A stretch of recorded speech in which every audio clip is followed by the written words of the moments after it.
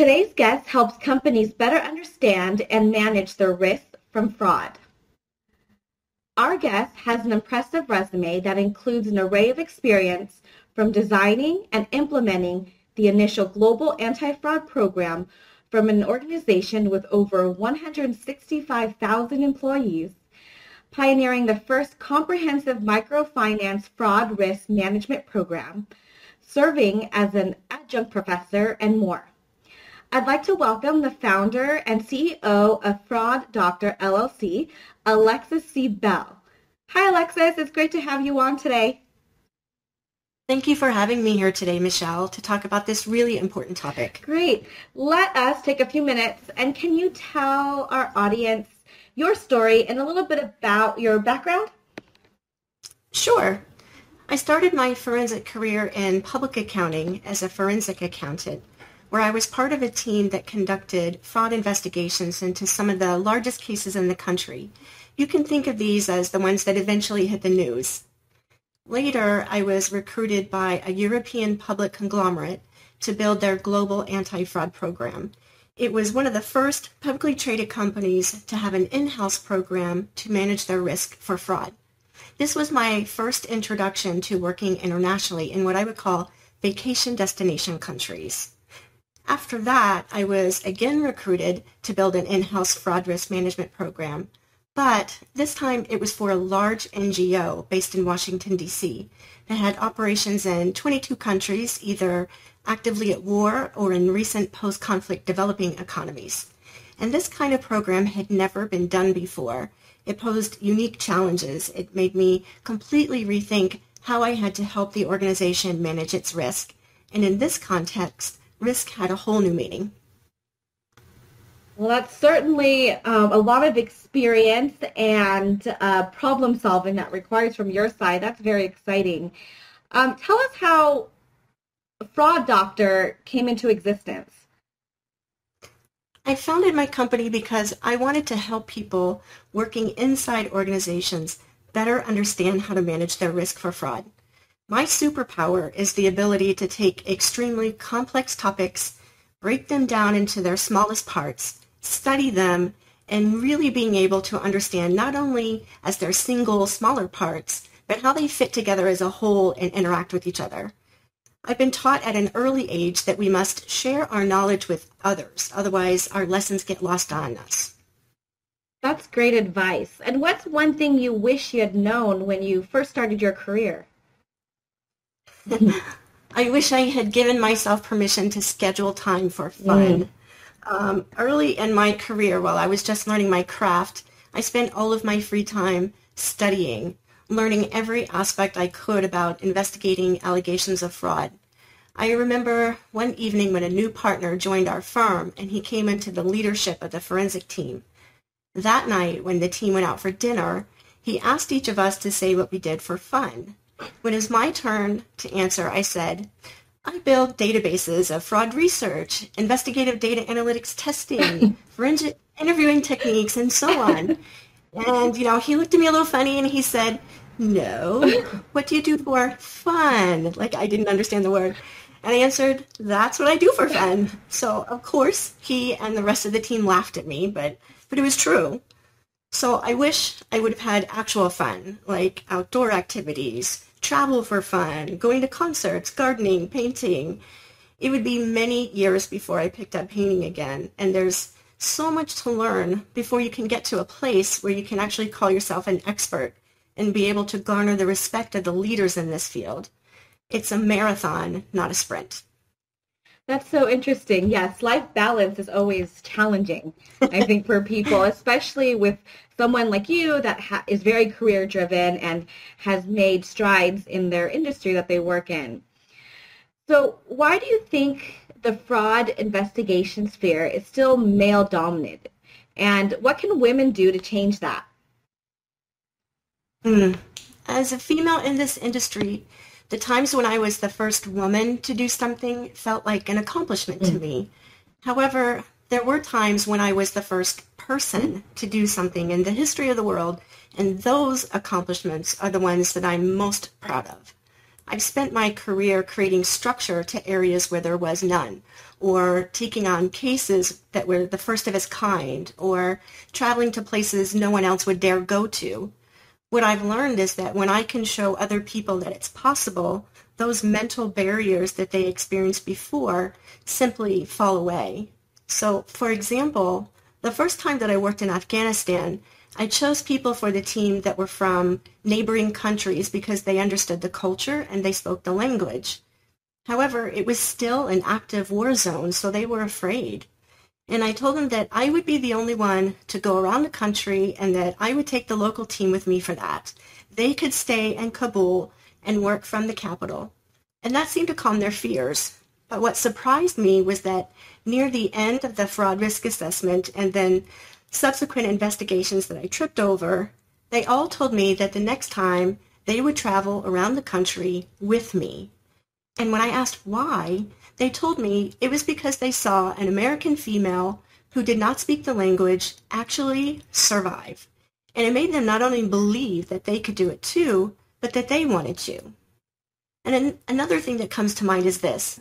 When my youngest daughter was 5 years old, we were talking one evening on the patio, and looking up at the stars, I asked her if she would rather be the first or second person to do something. And I wanted to know if she saw herself more as a leader or a follower. And she thought about it for a minute, and then she nodded her head in certainty, and she said, second. Now, since I find it difficult to follow, even on the dance floor, I was so surprised by her answer. I asked her, really? Why is that? She leaned forward in her chair, and she said, well, it's simple, really. If someone goes before me, then I can watch them, I can see what they do, and then I can come right behind them and I can do it better. So it doesn't matter if you're first or you're second or you're 10th. Be a role model for the rest and help them along the way. That's definitely good advice, and so deep in thought for a 5-year-old especially to think that way, and so inspirational to hear someone, go into a war zone country and do fraud investigation type of work and inspire others to do the same. And so that's really great to hear. And you mentioned earlier about, digital data, databases. What are the challenges of dealing with digital data when it comes to fraud investigation? There are actually quite a few. Let me see if I can narrow it down for you. So one of the challenges is that some investigators believe that data analytics equals evidence of fraud. And that's actually not true at all. Rather, data analytics provide a direction of inquiry that points you to where you need to go for who to talk to, what questions to ask them, additional data to analyze, tests to run, documents to review, all to be evaluated, which can potentially end up being evidence. And I think something else that comes to mind is how to properly document every file in terms of evidence logging. I think it's easy for us to understand how to log evidence when you have a physical item like a computer hard drive or a cell phone, but it's not so easy to conceptually understand how to log digital files. Without a clearly defined system in place for this process, key evidence can be misplaced or lost, and that is something that we need to avoid at all costs. Something I see new investigators attempt is only analyzing one data set at a time. And you have to be able to show them what is possible when you combine multiple data sets for a much more robust view of the data by topic. I think an example of this would be employee data. If you combine payroll data with other human resources data like emergency contacts, vacation days taken, role, system access logs, physical building access laws, expense reports and authorizations, the vendor master list, key employees for those vendors, and conflict of interest disclosures, you start to get a much clearer picture of their activities. Maybe their emergency contact is a spouse that also owns a company that happens to be a vendor, but that was not disclosed. Understanding this would be really helpful for corruption cases. And I would offer one last one. Another challenge is that it takes time to truly understand the data if you're unfamiliar with the system. So one way I have addressed this in the past was to hire a programmer that was part of the original build for the system, but no longer an employee. So I would hire them on a contract basis, or sometimes if they were in an in-house role, then I would borrow them for the duration of the investigation. And being an expert in this system always meant that they identified issues that we didn't even see at all. So make sure you have people on the team that are system experts, or bring them onto the team for that case. That's a great strategy, actually, because you're right. They do need to have an understanding of the system. And I could hear the excitement in your voice when you start talking about those databases, integration. So that's fun. And what is the one thing you'd want to change about the fraud investigation industry if you had all the resources in the world? I think in a perfect world, all of the investigators would be working together for the greater good. So we would be able to have line of sight into concurrent cases between jurisdictions if those subjects had been investigated before. What work had been completed on those cases? What was the resolution of those cases? Did they move forward with prosecution? And if not, why not? Organized crime shares information, and they benefit from that. From them, information flow does not stop at geographic borders. Imagine what we could accomplish if all of the investigators were working together for the greater good. And I would add one more thing on my perfect list of, the world running. I would say I wish that all investigators would have access to the resources that they need. Mm-hmm. They'd have the education, the time, the tools, and the team that they need to be successful. That's some good insight. I know a lot of people I know there's so many hoops to jump through when you have to cross jurisdictions and countries. And I think you're right. If people could share and kind of centralize the data and help each other out, you can get through those cases a little bit more quickly and with more depth, I think. Mm-hmm. And do you think there is a way to reduce the time required to conduct a fraud investigation? I think for complex international cases, we have over 400 steps in our project plan. Oh my goodness. So yeah, it's a lot. Each step is important, and you can't actually skip steps during an investigation. But that said, there are ways to reduce the amount of time a case takes.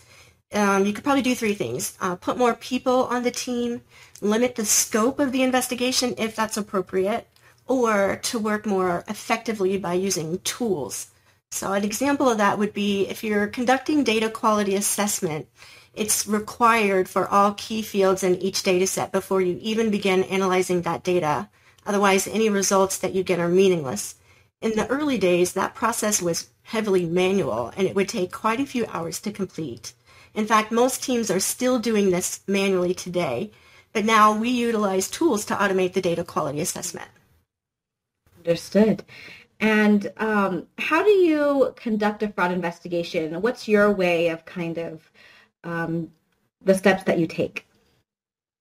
Well, I mentioned the 400 steps, but there's a lot that goes into that. So I think just in general, there are many different aspects of conducting a fraud investigation. Mm-hmm.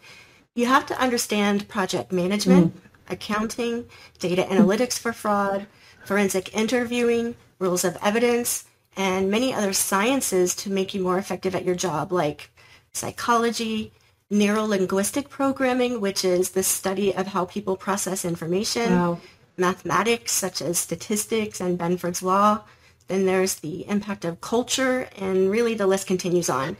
I think it takes decades to understand each of these moving parts and how they interact with each other. If I were to offer two pieces of advice, it would be this. First, never stop learning. You never know what simple thing you learned before will become that piece of the puzzle that cracks today's case wide open. And second, treat every single case as if it were going to be presented in court. Fraud is a crime. At the beginning of a case, you have absolutely no idea. It might start out very simple, but it could end up being the biggest case of your career. You never know. You're right. And how do you think technology can help investigators? Technology can help investigators with both expertise and efficiency. For example, it would take an investigator 20 or more years to be able to have the expertise they would need to analyze data for the risk of financial statement fraud. Not every investigator has 20 years under their belt, and not every team has access to an expert in this area. In fact, there are very few of us, and we can't be on every single team. So even if you are an expert, it would take me sometimes an entire week to analyze just one company. Wow. That's why we decided that it was time now to automate that analysis. We wanted to create tech to take the experience that is in my head and automate the process where you can analyze an entire country's publicly traded companies in seconds. Imagine what it would be like if you were an investigator and you could have risk scores by fraud scheme in front of you. Wow. With that information, you have what you need for your direction of inquiry. You know exactly where you need to focus based on risk. Mm-hmm. It's like taking an ocean of data and saying, here, look in this bucket. That's right. And have you seen the news on the Pandora Papers? It's tied to alleged money laundering with political figures, pop culture figures. What role could accountants and investigators have in limiting future occurrences? I think there's two things to consider here. You have to keep current in your training and be on the lookout for new trends and new schemes. It is interesting because a lot of the schemes people think of as new are actually just a new flavor of an old existing fraud scheme. My partner, Paul Dunlop, would tell you that ransomware and cybercrime is actually just a new take on a very old corruption fraud scheme called extortion.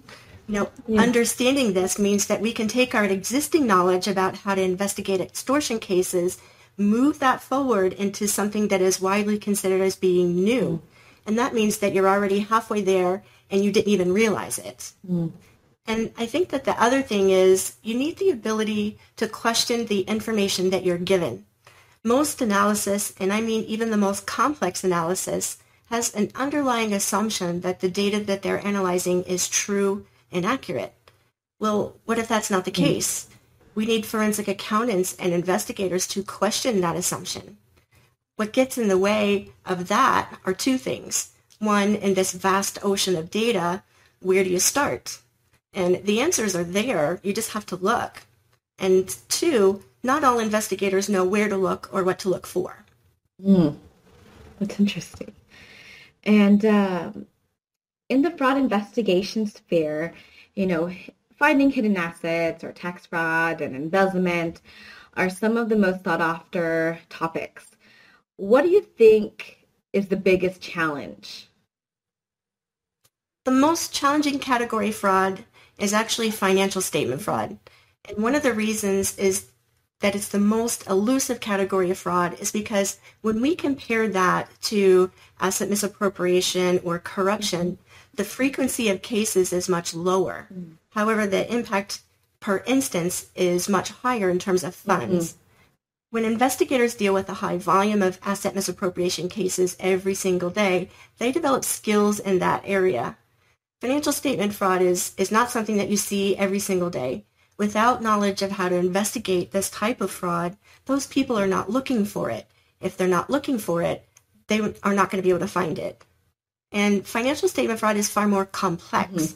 We know that statistically that there are an average of 7 people in collusion with one another, where at least one of those people is at minimum the vice president level, because that's the level of access they need to commit that kind of fraud. Next, we know that the motive behind this kind of scheme is much different than the reasons for committing the other types of fraud.